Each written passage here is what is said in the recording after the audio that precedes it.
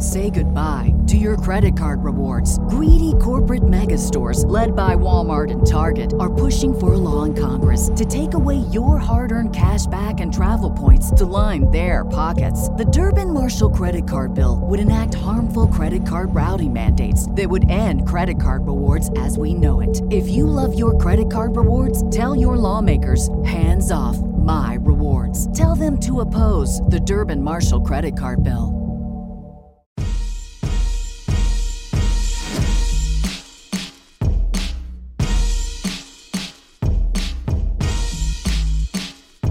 Hello everybody out there in Bourbon Real Talk land. Randy Sullivan with a very special, controversial episode for you today. We are going to talk about fresh cracks.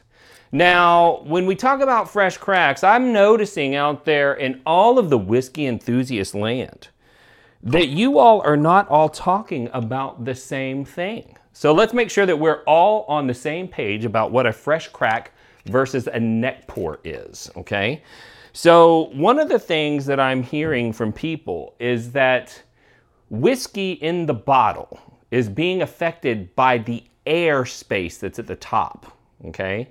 And that the whiskey that's up in the top of the neck of the bottle has been negatively affected by that oxygen. And that the first pour out of the bottle doesn't taste good. So what are people that subscribe to that ideology, what are they saying? They are saying that the oxygen is negatively affecting the whiskey that's at the top of the bottle, okay? Which is actually the opposite of what the fresh crack people are saying. The fresh crack people are saying that when they open up a bottle of whiskey, all the whiskey in the bottle is bad, and that you need to pour a little bit out to create a little bit of headspace so that there's more oxygen in the bottle, because the exposure of the oxygen to that whiskey is going to make the whiskey taste better than it did when it was a fresh crack. So for anybody out there that's using the neck pour terminology interchangeably with the fresh crack terminology, understand they are actually opposite schools of thought. One believes that oxygen negatively affects whiskey. One believes that the oxygen positively affects whiskey.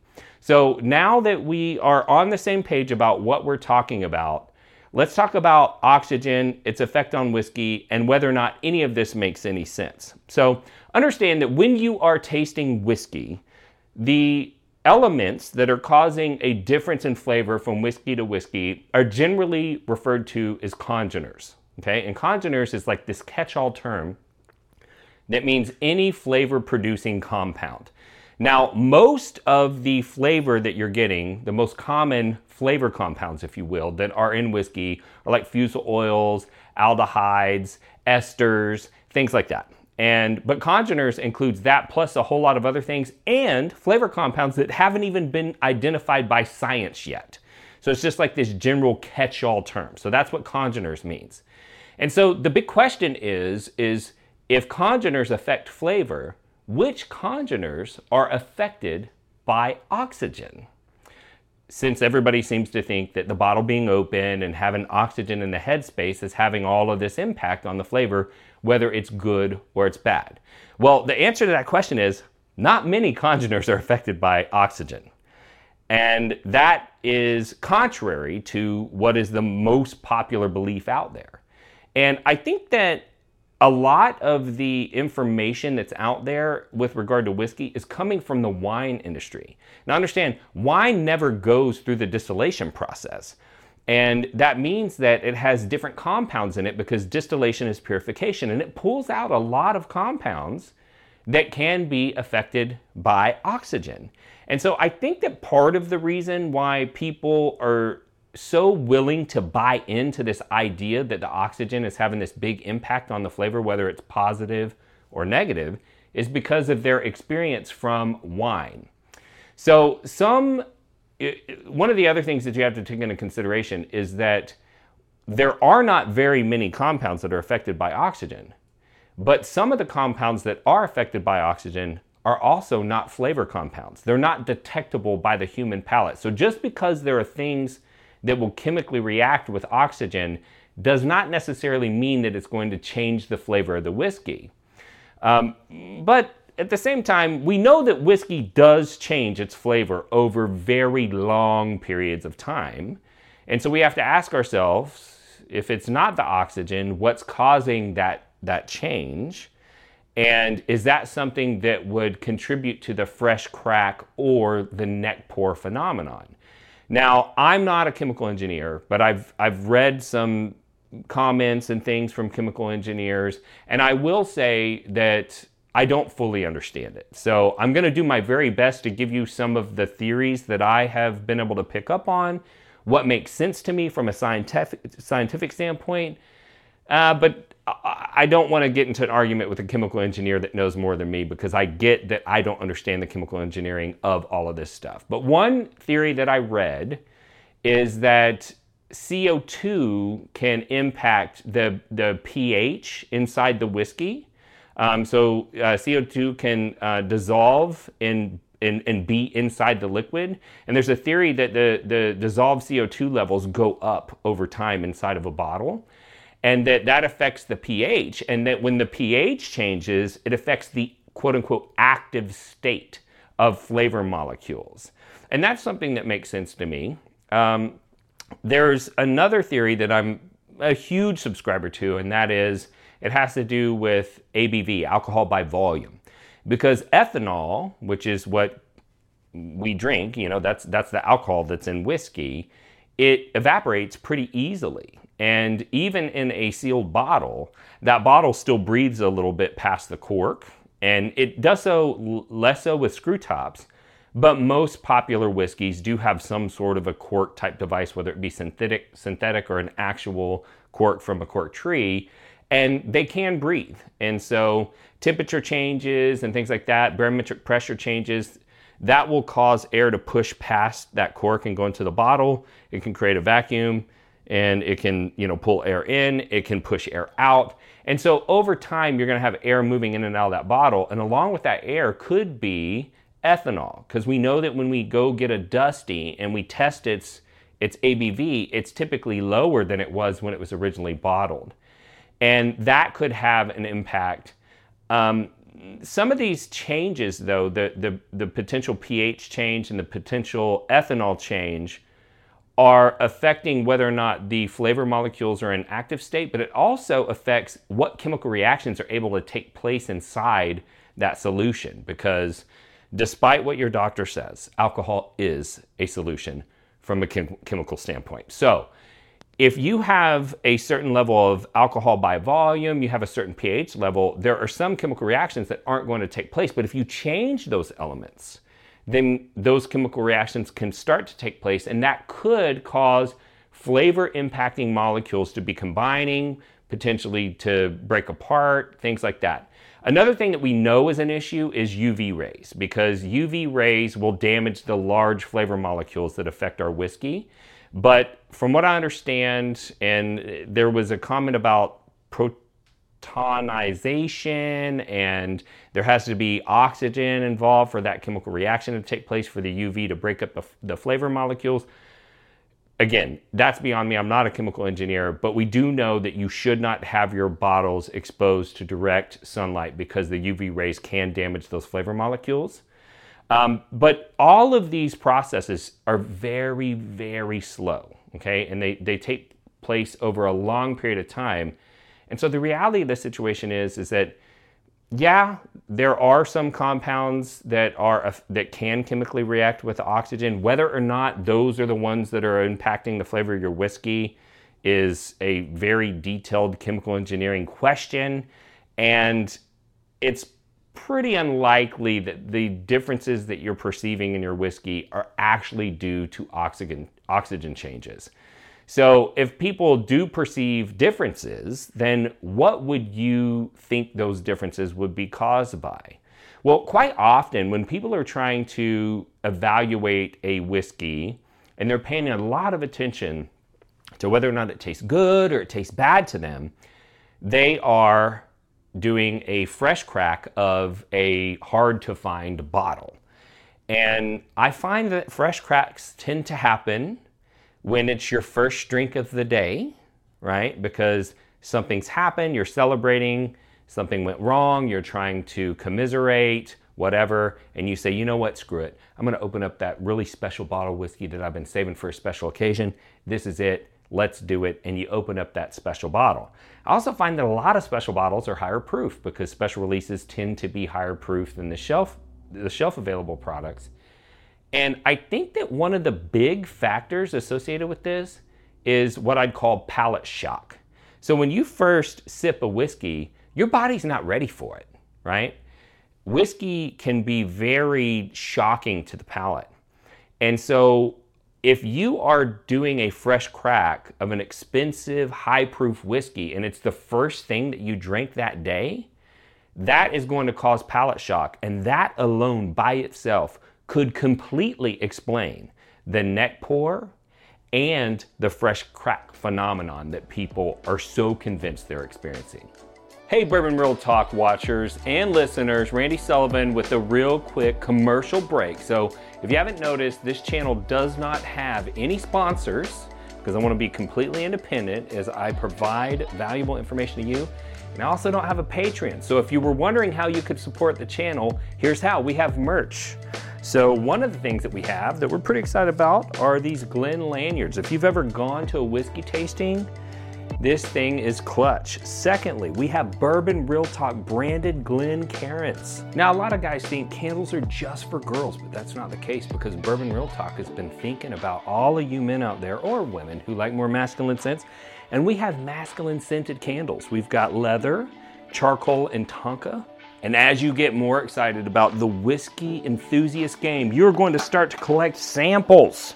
And those samples are going to clutter up your shelf. So I made these lovely storage boxes. We have two sizes. They are actually solid wood. They come pre-stained.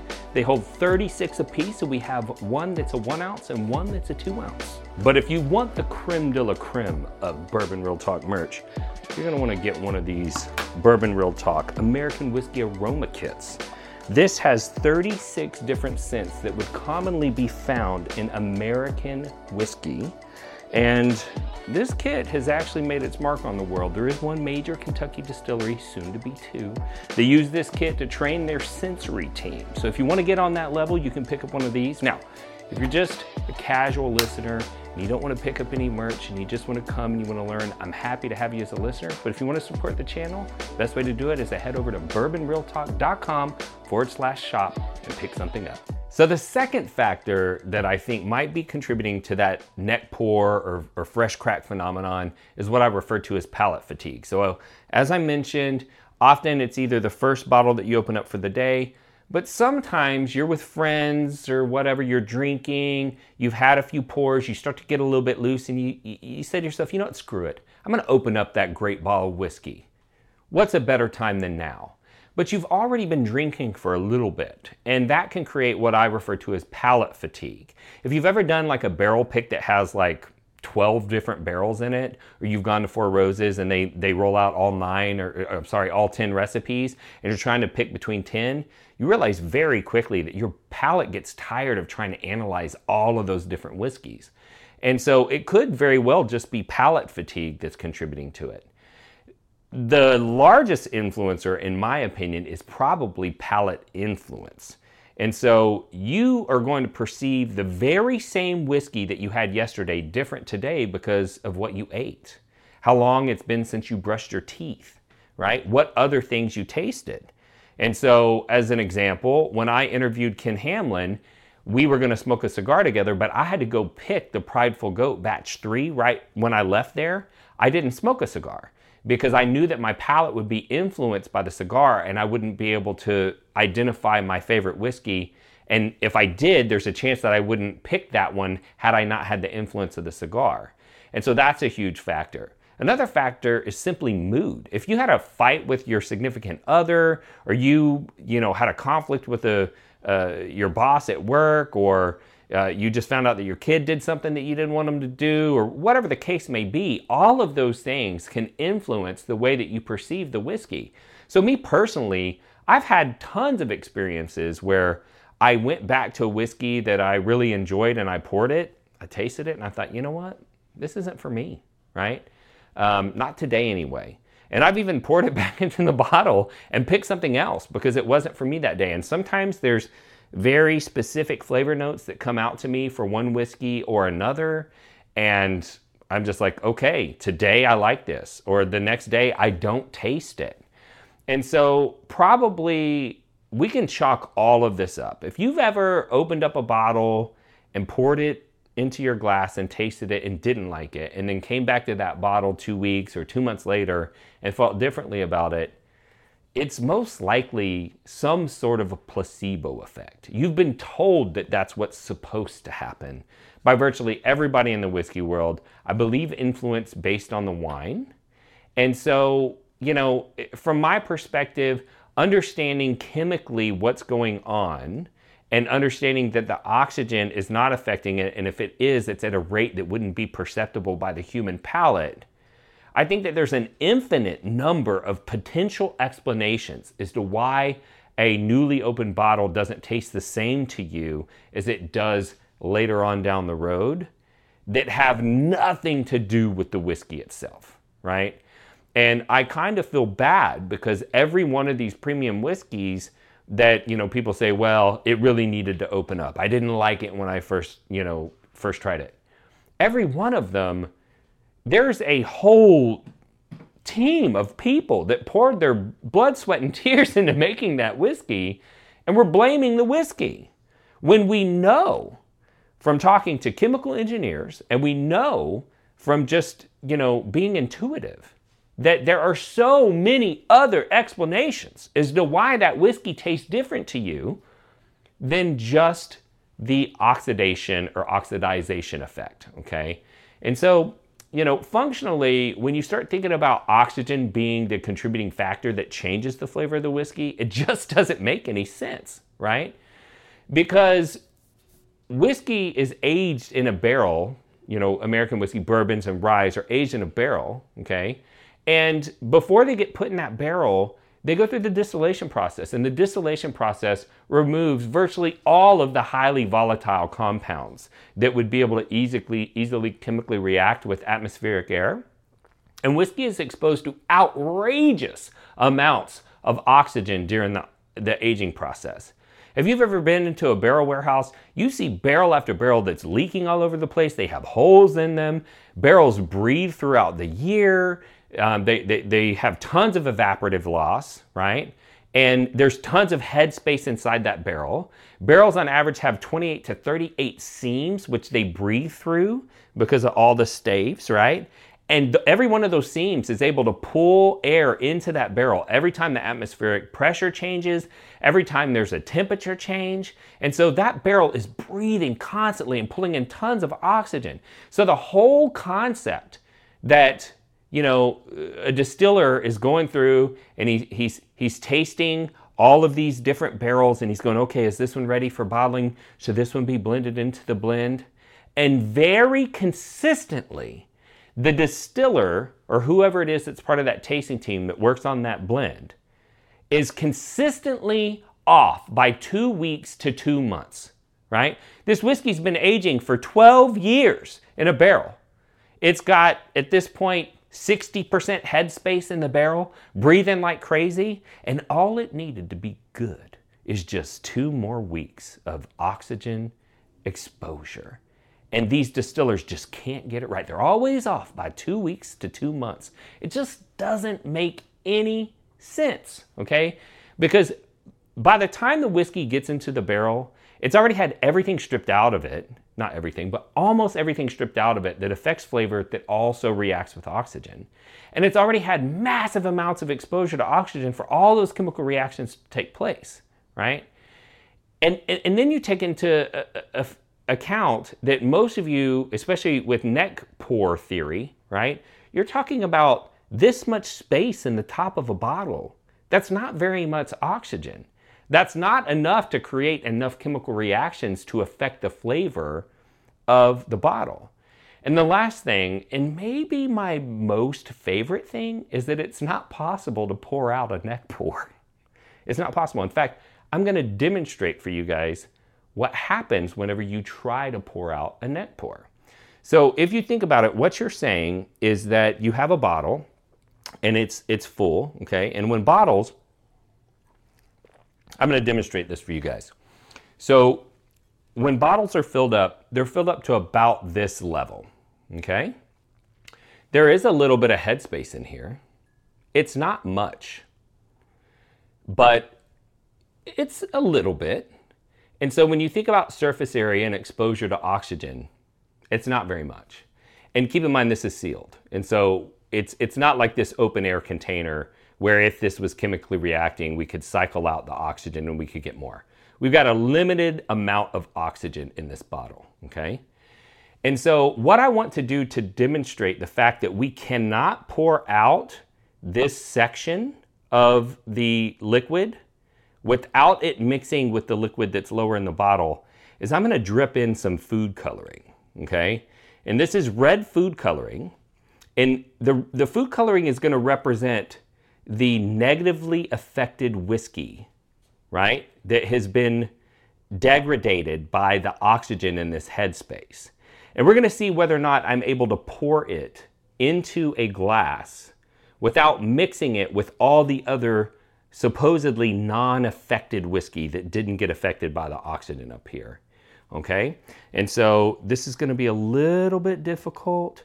I'm gonna have to go very slowly, but I'm gonna do the best that I can to show you guys what happens when you try to pour out just the headspace in the whiskey.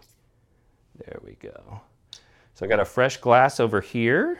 I'm gonna drip this in, and then I'm gonna slowly try to pour it. Are you zoomed in nice and tight? We ready? Okay. So right away, we can see there's plenty still at the top. And when I try to pour it into this glass, just the glugging of the oxygen starts to mix. And right away, you see that that negatively affected whiskey is all the way halfway down this bottle. Now, we did get a lot of it in the glass, okay? But what happens is when you tilt this bottle sideways, the liquid from the bottom comes out of the bottom of the pour, and the liquid in the neck comes out of the top of the pour, and they mix together very quickly. And the other thing that you can do is that if you had your neck pour in here, oh, too fast. Woo. If you had your neck pour in here, see the bottom is still kind of clear? I'm gonna put a little bit more in so that you can see this phenomenon.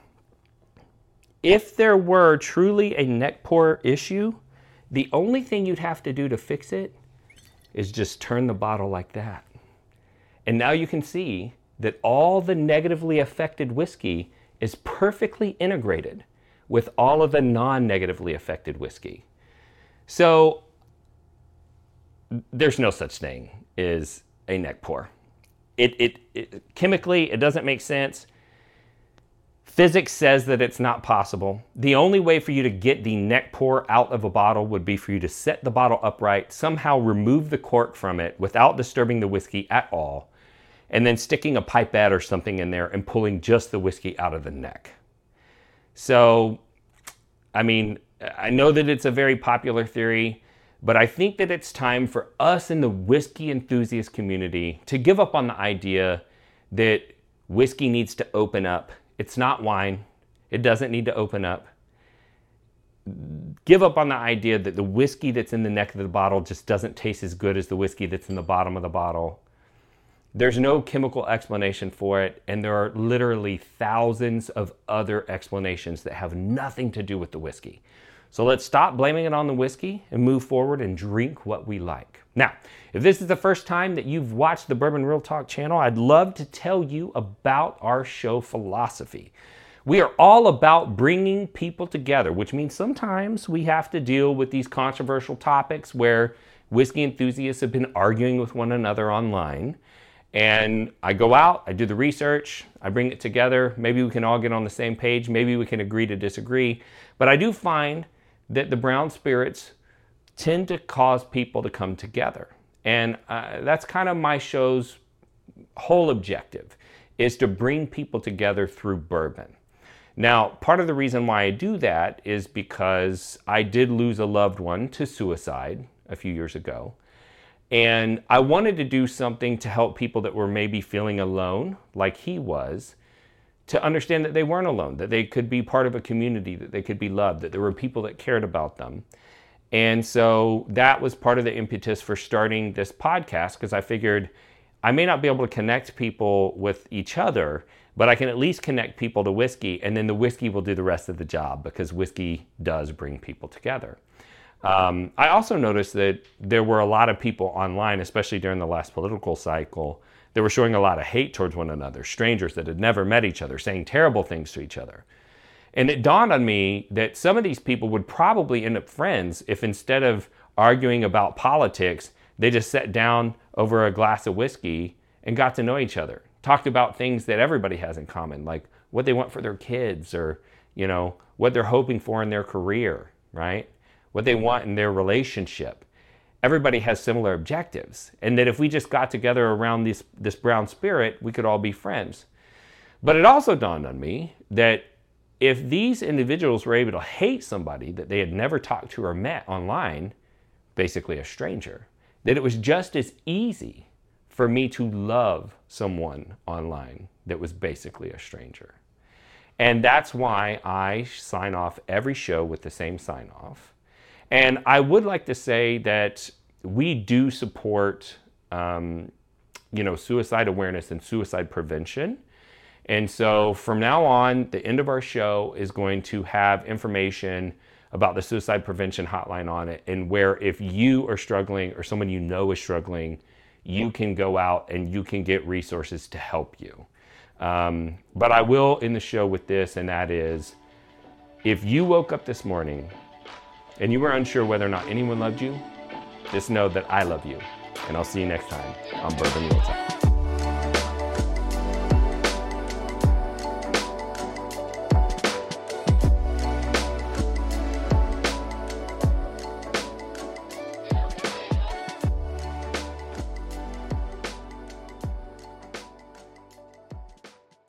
Say goodbye to your credit card rewards. Greedy corporate mega stores, led by Walmart and Target, are pushing for a law in Congress to take away your hard-earned cash back and travel points to line their pockets. The Durbin-Marshall credit card bill would enact harmful credit card routing mandates that would end credit card rewards as we know it. If you love your credit card rewards, tell your lawmakers, hands off my rewards. Tell them to oppose the Durbin-Marshall credit card bill.